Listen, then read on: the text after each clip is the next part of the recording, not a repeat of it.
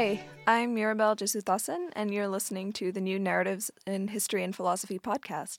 The New Narratives project aims to reinvigorate the philosophical canon by looking at scholars who have been overlooked in the typical college classroom. And today, I have the pleasure of speaking with Colin Chamberlain, Assistant Professor of Philosophy at Temple University. Colin's interest is in modern philosophy, particularly the significance of the body in a Cartesian context. Hi, Colin. Hi, thank you so much for having me. Yeah, of course. Do you want to tell us about how you came to include women in your syllabus, particularly this year? Sure, I'd love to. So this year, particularly this fall, was the first time that I really revamped my syllabus and included quite a few early modern women philosophers.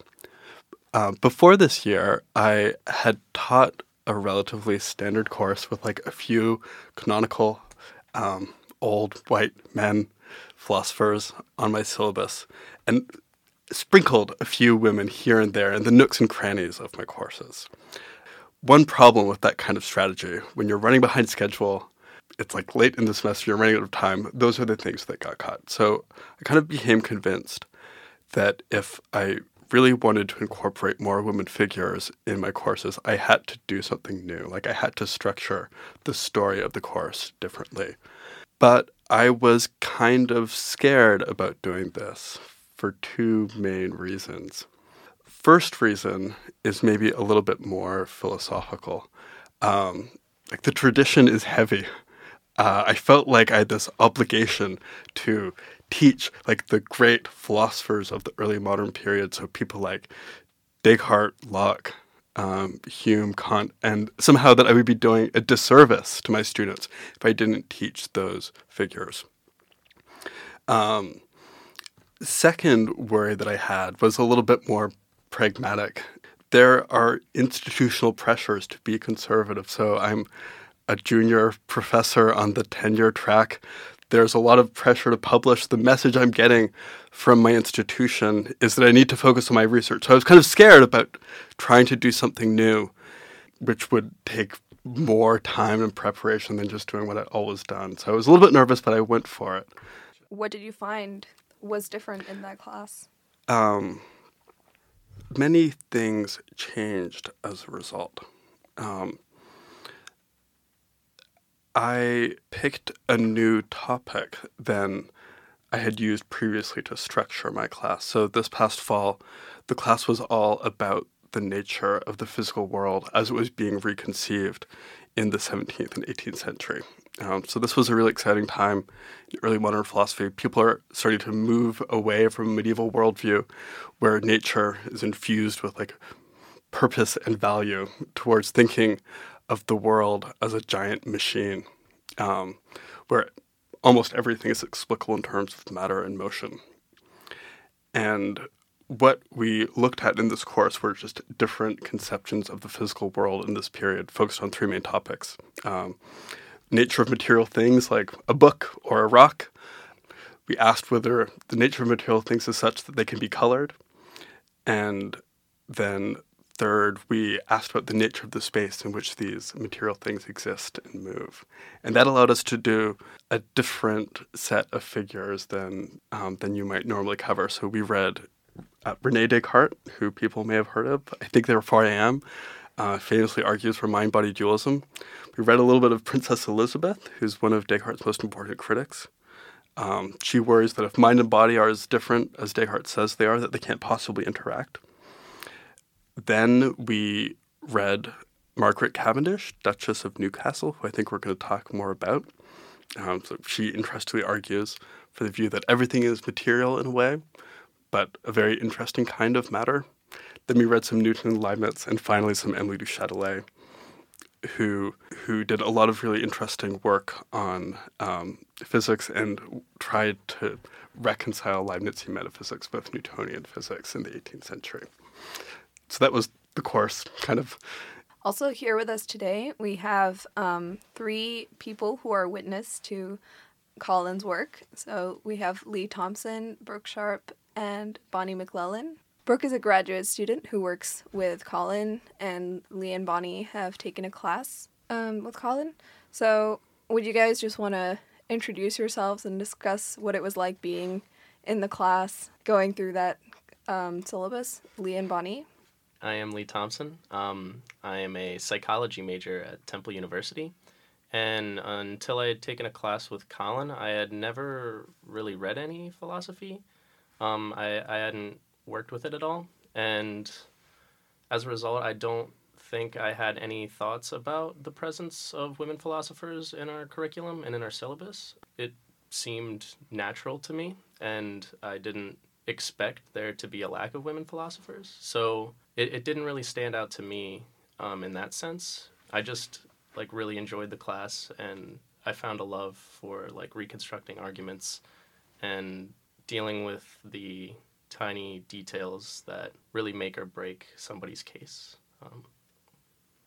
I am Bonnie. I am a sophomore English, philosophy, and German major, and I took Colin's class my freshman year, and before that I was very scared of philosophy, but I got more excited about the questions and, like Lee said, the arguments, and I also hadn't had any female philosophers in syllabi. So I sort of want to pick up on something you just said, Bonnie, because I remember very vividly what you were like in your freshman year, and you were so shy. Like, you never said anything. And now I look at you now, and you're confident, you have questions, and you are unafraid to ask your questions. And so I kind of want to hear about how that happened and whether reading women philosophers was part of that process. So when I came to Temple, I was going to be a theater major, and then I quickly decided that was not what I wanted to do. And I started thinking about philosophy, and I was like, I want to take one of these classes. So I took Intro to Philosophy, and instead of talking in class, I would write my questions down and email them to my professor, and then we would have these long emails back and forth. And so that was the only experience I had when I first took a class with Colin. And so I did the same thing. First time I had a bunch of questions, I emailed him a long email, and he said, "Oh, let's come talk about it in office hours." Just to be clear, these emails were pages and pages so long. Like Bonnie wrote a novel worth of emails by the end of the class. But sorry, keep going. Yeah, they're really long, lots of questions. So I went into office hours, and I had a Fitbit at the time, and it takes my heart rate. And I looked at it afterwards, and it was in the 100s for a full 20 minutes. I had to talk out my questions, and I also said in my email, I am too afraid to ask these questions in class. So then Colin was like, okay, so now you're going to have to ask questions in class. So I started asking questions in class, and then I found out that was not as scary as I thought it was. And the questions that we were talking about, I was too excited to not ask my questions.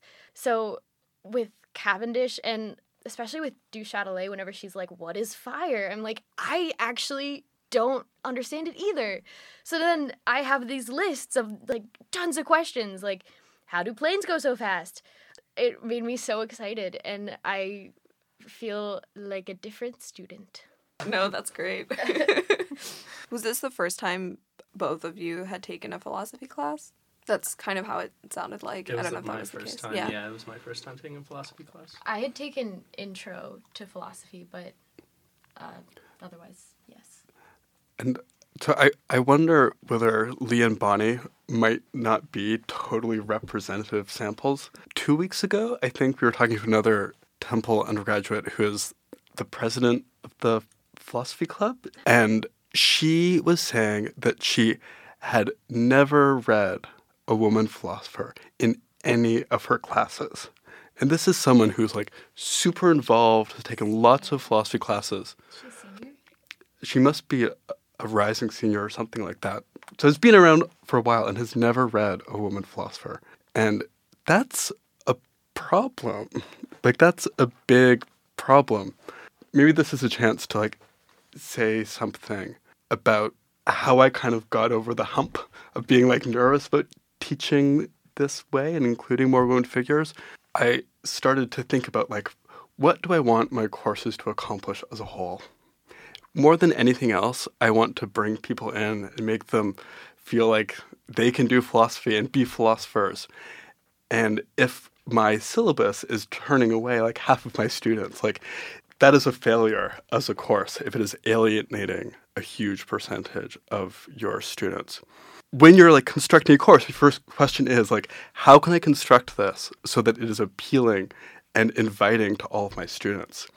You end up with a very different syllabus than if you think like, how am I going to teach like the canonical figures that are in some sense like quote unquote indispensable. And once I started reconceiving of the course that way, it was just really freeing. Yeah, so let's move on to Brooke. You're a graduate student. Can you tell us a bit more about what you're working on and how you started working with Colin, and what's that been like for you? Oh, sure. So I'm a second-year graduate student at Temple, and my very first semester I took a class with Colin on perception, and Cavendish was one of the philosophers on our course list, and I was just hooked immediately. So I thought it was very interesting that we finally got to read a woman who was a historical philosopher, and since then I've just been bugging Colin about Cavendish and other female philosophers, because that wasn't the only female philosopher we read. We also read Lady Mary Shepherd and Catherine Trotter Cockburn, that we read quite a few. It was interesting to have like a different perspective of the same time period. Yeah. And was this the first time you had read a female philosopher in class or not? It was, which is, I got through my whole undergrad career without reading a female philosopher, so yeah, it was different. Wow. And now, are you working on any specific female philosophers, or? Yeah, I'm working on two at the moment. I'm working on Margaret Cavendish, and I'm also working on one of Cavendish's contemporaries, Anne Conway. I set up a reading group at Temple where we just go through the one work that she published. There was one more question that I was hoping to ask Lee, if that's all right. So the final assignment in my course, the undergrads took on the personas of some of the historical figures we read. And Lee wrote as Cavendish for a few weeks in correspondence with Leibniz. And so one thing that I kind of wanted to hear is, like, what was that like for you? Like, what was it like to write as Margaret Cavendish? Sure. Part of it was enjoyable. I just enjoyed the nature of the assignment. Getting to fake converse with another old philosopher as I'm pretending to be an old philosopher was just a fun assignment. But in terms of actually trying to take on Margaret Cavendish's tone, I was a little frustrated. I found myself having to try and imitate her like subtle sarcasm in a way, and using that sarcasm to try and make the points I was trying to make was difficult. I had always just been used to, in arguments, saying exactly how I felt and endorsing my ideas as my own. But oftentimes, Margaret Cavendish would write under the guise of, I apologize if I don't know enough about this subject to converse with you correctly, but here are some of my initial unlearned thoughts. So trying to qualify all of my opinions as somehow automatically being less than my counterparts' opinions, it was frustrating. All right. If you were going to do, two readings from Cavendish's Observations upon Experimental Philosophy. So Cavendish is kind of unusual in the early modern period in that she's a materialist. So she thinks that all of nature is material or physical. When you hear that, she might sound a lot like contemporary people who think that all that really exists is physical stuff of various kinds. But she adds her own distinctive twist. She thinks that everything is material, but also intelligent and alive, that everything is physical, but also sensitive and rational. So I'm a material being that knows things, perceives things, feels things, but so is the book. So is the fish in the stream. So is the stream. She thinks that different kinds of things, rocks, fish, water, human beings, know different kinds of things, but we all know something. And so the passage that Bonnie is going to read, Cavendish is describing her view that all of matter has some of these different aspects. For as in the construction of a house, there is first required an architect or surveyor, who orders and designs the building and puts the laborers to work. Next, the laborers or workmen themselves, and lastly, the materials of which the house is built. So the rational part, said they, in the framing of natural effects, is, as it were, the surveyor or architect, the sensitive, the laboring or working part, and the inanimate, the materials. And all these degrees are necessarily required in every composed action of nature. Okay, so there's a lot going on in that passage. So Cavendish thinks that there are 3 degrees or kinds of matter: rational matter, sensitive matter, and inanimate matter. And that every particular material thing is a mixture of those 3 kinds. She's trying to help us understand the difference between these 3 degrees of matter. So can we unpack this metaphor at all, the construction of the house? The rational matter is what I guess we would call the thinking matter of a substance. It's the intelligent matter. It kind of tells the other parts of matter what it's supposed to do. The perceptive or sensitive matter is the matter that interacts with everything around it. So it kind of passively takes on input that it gets from everything. And then the inanimate matter doesn't have any kind of rational or sensitive capacity. So she likens that to the materials, because it just gets told what to do by the other parts of matter. But all of this happens through an internal self-motion of the parts of matter. So the rational and sensitive can move the inanimate matter however they want. Bonnie, you look like you have a thought. Oh, I was actually just going to ask, does the hand example with Anne Conway that we used in reading group, does that make sense in this? Oh, the hand example is that there's a degree of matter. So there's a degree of the amount of the spirit, I guess, that is in matter. That doesn't exactly translate to Cavendish, but because her commixture is of 3 types of matter. So it doesn't translate exactly, but it's kind of the same idea in that there's a different mixture of the different parts of matter. It's like maybe if you could mix your hand with something else. Yeah. That might be a way. If I could put my hand, stick it in. Yeah. I like the architect example because it gives you a vivid sense of what these 3 kinds of matter are supposed to be doing, right? So you have the rational matter that is like the architect. It draws the plans of the building. It sets the agenda. But then you need this other kind of matter, sensitive matter, to actually execute that plan. That's the builders, right? So sensitive matter, that's the kind of matter that actually builds stuff. What does it build with?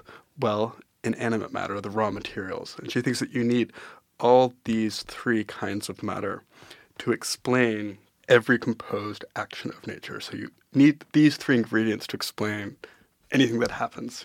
So, I don't know, a rock falls. To explain that, you need those 3 kinds of matter. A tree grows, you need those 3 kinds of matter. But maybe I'm getting ahead of ourselves a little bit here. Okay. Can I ask a Yeah, question? please. Just me not understanding. Sure. I keep thinking of sensitive matter as a mix between rational and inanimate. I know that's not right. Yeah. And I've been over this before, but I still think of it like that. Is that wrong? I don't know if that's relevant to this. This is just my question. Well, the rational and sensitive, they have self-motion, whereas the inanimate, it doesn't have any kind of motion itself. So it depends on the rational and sensitive matter to be able to move. I like to think of the perceptive matter as being a little bit more passive, because it responds to other matter. So it kind of has to wait until something occasions it to move before it can do anything. But I mean, that's not exactly 100% correct, because the rational tells the sensitive to do things too. So it kind of it's sort of a middle between the rational and the inanimate. I was wondering if that's what Bonnie was getting at. That okay. Sensitive matter seems like it does play this kind of mediating role. And so you kind of want it to be a little bit like both, so that it can play that kind of role. Is that? Now I understand your Conway question a little bit better. Because it kind of feels like the rational part is on one end, and then the inanimate part is on the other end, and then like in between is the sensitive. Because Okay. it's both kind of like, it's a little bit smart and it's a little bit, but then it's also just kind of like a little bit inanimate, a little bit. Yeah. I think it's enough like the materials that it can like engage with them and move them around. Yeah. It's not like the like super flimsy rational matter. Yeah, because rational matter is the most light, rarest part of matter. Whereas inanimate is the like grossest, densest matter, and I guess perceptive matter, the sensitive matter is kind of in between there. So I wonder if it would make sense to move to our second little passage, because I think we really want to get to that as well. Sure. Okay, so that's a view, right? Like Cavendish has told us everything is material, but a funny kind of matter. A matter that involves a mixture of these three elements, rational, sensitive, and inanimate. And it might sound a little bit weird and wild at first. Like, what? My pen has a mind of its own? The dust bunnies under my bed have, like, mental lives and feelings? What? So one kind of question that we want to ask is, like, why did Cavendish think this was true? Like, she has views. She has lots of views. That's only one thing we're interested in. We're interested in the why question.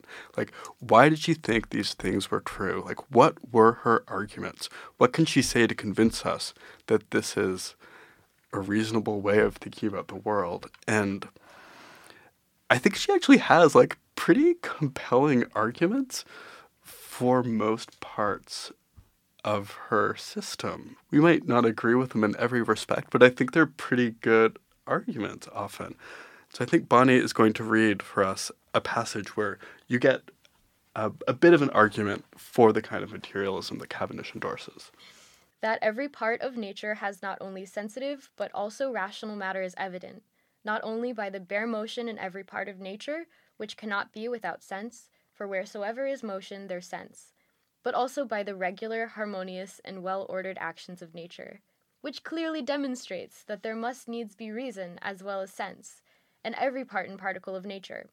For there can be no order, method, or harmony, especially such as appears in the actions of nature, without there to be reason to cause that order and harmony. And thus motion argues sense, and the well-ordered motion argues reason in nature, and in every part and particle thereof, without which nature could not subsist, but would be as a dull, indigested, and unformed heap and chaos. Great.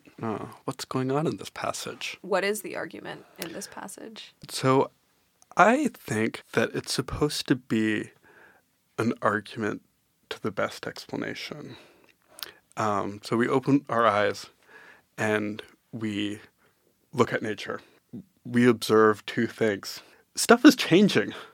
Stuff is moving around all over the place. What are some examples of that? I don't know. It's spring in Philadelphia. The trees are blooming. The leaves are coming out. So there's change or motion everywhere in nature. Here's another thing you might notice. Things are changing in an orderly, regular, harmonious way. When the trees flower, it's not like random things appear on their branches. The same flowers that appeared last year appear, that produce seeds that produce similar trees maybe in a few years.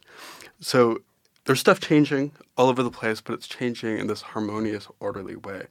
And she thinks that these two features of nature require certain kinds of explanations.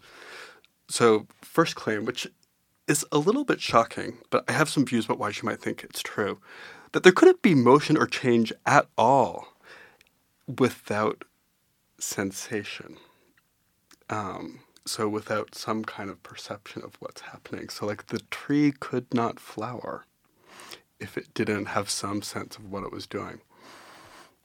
Second move, she thinks that the harmony and order we observe in nature is really important. And that like there couldn't be that unless there was rationality diffused throughout nature. So I kind of think of this as something like the argument from intelligent design. So some Christian thinkers like look at the world and think, like, look at how well designed the world is. Well, there's got to be a God. who created this world to explain the kind of order that we observe. It seems like Cavendish is doing something a little bit similar. But she's drawing a different kind of inference. Like, look at how orderly and well-designed the world is. Gosh, it must be the case that nature is ordering itself. So maybe similar kind of premise, pretty different conclusion. I think that's interesting. I don't know, I was just thinking, it's not that like nature as a whole is intelligent, which she does think that too, yeah. But every single part of every single thing that we look at has intelligence and has the sensitive capacity. And the rational capacity. Yeah. So can I ask, going from that, does she think that every part of every object has sensitivity, or that the object as a whole is one sensing every single part? She doesn't believe that there's like a smallest particle, that everything can just be divided infinitely. So every single, as far as you can go down, it has the 3 degrees of matter. The eraser on my pen has some kind of sensitive and rational capacity that's different from the point of my pen that has rational and sensitive capacity. Any further comments? Comparing this view to some of her contemporaries, I'm thinking obviously Descartes, but any, maybe in your syllabus, who were you, or whose arguments were you comparing this to? So Cavendish comes after Descartes and responds to him at great length. And I think, so Descartes, I don't know if our listeners will know this. Maybe go through a little of what he says. Sure, in okay. opposition to So Descartes divides the world into 2 basic categories. Category of physical or material things. Examples include rocks, tables, chairs, animals, human bodies.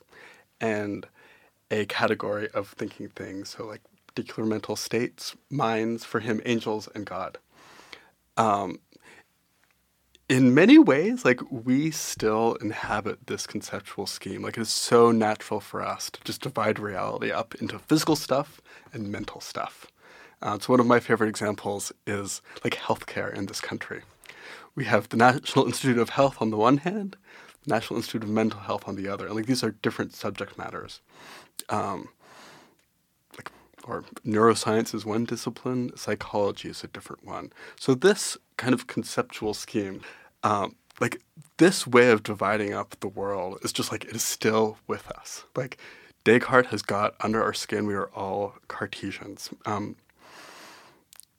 Another of my favorite examples is, like, think about yoga classes. It's like we go to yoga to put our minds and bodies back together again, to achieve some kind of wholeness. And, like, how did that become a problem? Like, why did we start thinking that mind and body are such radically different things? Well, probably in a large part because of Descartes. Like, there were dualists before him, but he, more than anyone else, I think, is responsible for the way that this division into thinking stuff and material stuff has just, like, worked its way into our culture and our conceptual schemes. A number of these early modern women philosophers, like, tried to resist. So if people have heard of one early modern woman philosopher, it's probably Princess Elizabeth of Bohemia, who was one of Descartes' most insightful correspondents. And she raises some, like, great objections to this that really stock Descartes in his tracks. So she raises what gets called the interaction problem. So if mind and body are as different as you say they are, Descartes, how can they possibly interact? It seems like you can only move a body by means of contact, but if the mind is this immaterial, non-spatial thing, how could it make contact with the body? Cavendish, too, I think, has some really trenchant objections to Descartes' dualism, and it's important for her to argue against it, because she wants to say, that's the wrong way to think about things. Like, mind and body are not 2 different substances. They are different aspects of one and the same nature. So you can't, like, pull them apart in the way that Descartes wanted to. I'm wondering if, like, through your correspondent assignment, you guys got into this kind of debate and what that looked like. Any of the questions you guys asked, or... I got really into Descartes. I wrote a paper as Descartes. Of her own free will, with no prompting. It was like a spontaneous exercise as Descartes' ghost. Yes. he is now, because his mind and body are separate, so then his mind is now able to occupy computers. So I was able to talk to him. It was delightful. But Well, like basically, I'm asking, so you were talking about how Descartes believes in this dualism and Cavendish and other early women philosophers did not. And you guys had this assignment where you had to pretend to be two sides. So did you ever get into that argument? I'm just wondering. I'm not sure that there was a Did that ever come Cavendish up? Descartes pair. It was Okay. Cavendish Leibniz. Yeah, yeah. And then I think I was with Leibniz Yeah. also. A different Leibniz. so. Next time, Okay. next yeah. edition. I mean, I'm just wondering. One thing that is kind of cool is, so Descartes is like two like fundamentally different categories of things: thinking stuff, physical stuff. And Margaret Cavendish, who we've been talking a lot about, criticizes that in various ways and thinks, nah, everything's material. It's sensitive and rational too, but it's basically just material. Another early modern woman philosopher who we've been talking about at Temple these days, and this is all because of Brooke, really, who started this reading group about early modern women philosophers. They've been reading Anne Conway, who also objects to Descartes, but kind of goes in the other direction. She's like, this distinction between mind and body, that doesn't really make any sense. Everything is spirit. Everything is mental. By the way, also extended in a way, but really it's spirit. So one thing we've been talking about and trying to figure out is like, what is the difference between these two views? Like, what is the difference between saying everything is material, but also kind of mental on the one hand, and that's Cavendish, and saying, like Anne Conway, everything is spiritual, everything is mental. But oh, by the way, also material in a way. Yeah. It seems like they're just like bolding different words, and I don't know. Brooke, do you want to talk to us a bit about Anne Conway? Oh, sure. So we started focusing on Anne Conway. I heard that her philosophy perhaps influenced Leibniz, so I wanted to read and figure out what exactly she was talking about. We haven't gotten through her whole work yet, and we kind of started in the middle talking about how she views the mind and body, or the spirit and matter, and then we just realized we had to just start at the beginning and see if we could figure out exactly what she meant by this, which is where Bonnie's hand example comes from, because she tells us that there are things that are material and that there are things that are spirit, but there's not a difference in kind between what is material and what is spirit. So I think you said it best when it comes down to everything is spirit, but it has sort of like material characteristics. Can I ask a bit about your reading group as well? How did that start? So in Colin's class last semester, I just was having a hard time understanding Leibniz and his concept of monads. So I thought we could talk about that. But actually, one of the other grad students, he said that it would be very interesting if we read Conway. And so I said, all right, let's just get a group together and see who wants to join and talk about a early modern female philosopher that almost no one has heard of before. So, and we got a lot of traction. We have, I think, 6 people that come consistently, and we get a few more when they can come. It's spreading. Yeah, it's spreading. The word is spreading on female philosophers. That's the hope, anyway. Okay. Yeah.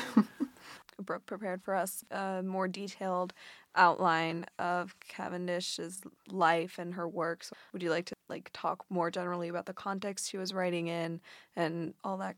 So Margaret Cavendish, she was born in 1623, so she was a contemporary of René Descartes, and she never corresponded or spoke with him because she only spoke English, but she was exposed to him and other philosophers through the Cavendish Circle or the Newcastle Circle. She didn't actually have a formal education, or what she tells us, she didn't have a formal education, that she mostly learned from reading books, and she spoke with her middle brother who was affluent.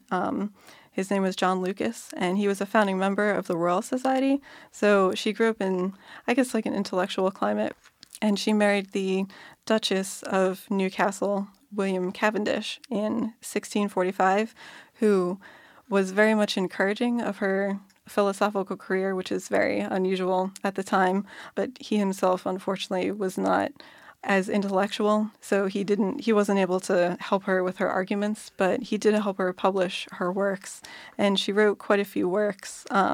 She wrote poems on philosophical fiction to begin with, and then she had quite a few books on just her views about philosophy. Those include her philosophical letters, in which she corresponds with, unfortunately, herself instead of any of her contemporaries, her observations upon experimental philosophy, and then her grounds of natural philosophy, where she talks through her views on what the world is made of. She unfortunately never had a written philosophical correspondence with any of the philosophers that she argued against.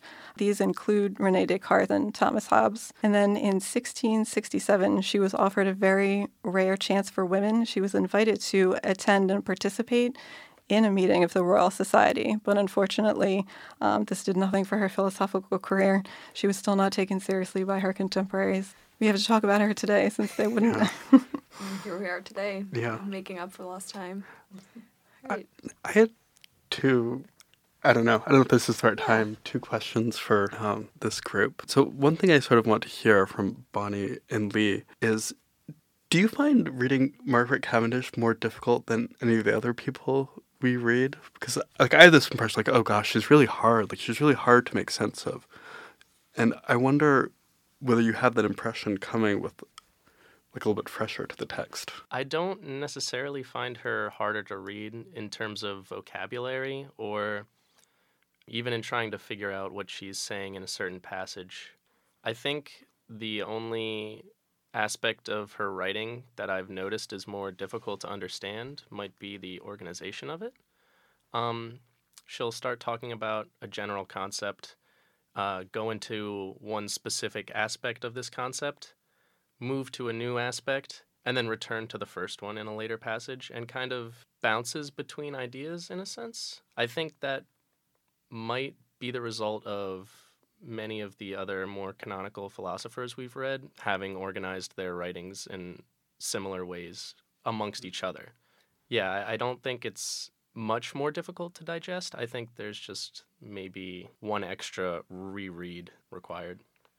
I would say that she is a little bit more difficult. I had a hard time also with the organization, and I felt like I had to sort of fall into an intuitive way of just she's telling not necessarily really, really arguments that are very, very specific that you can pick apart, but also using a lot of images.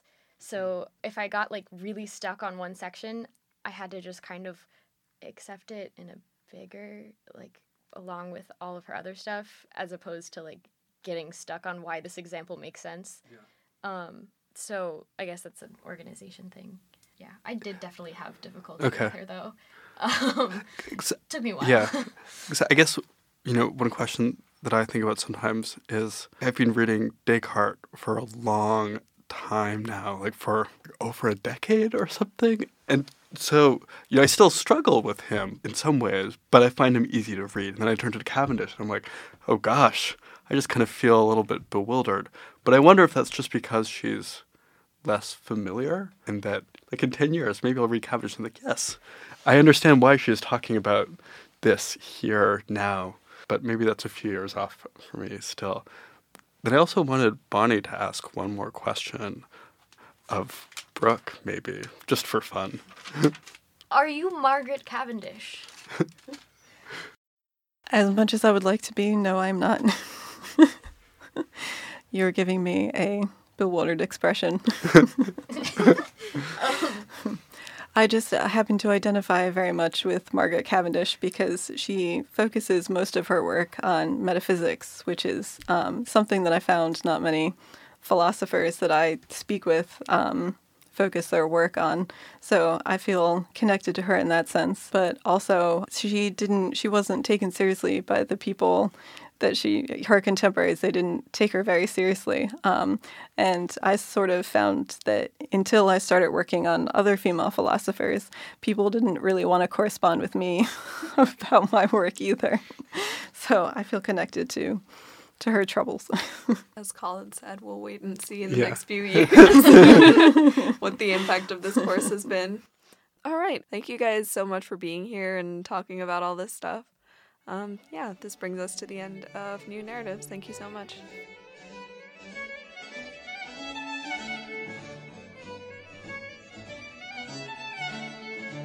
Thank you for listening to the New Narratives in the History of Philosophy podcast.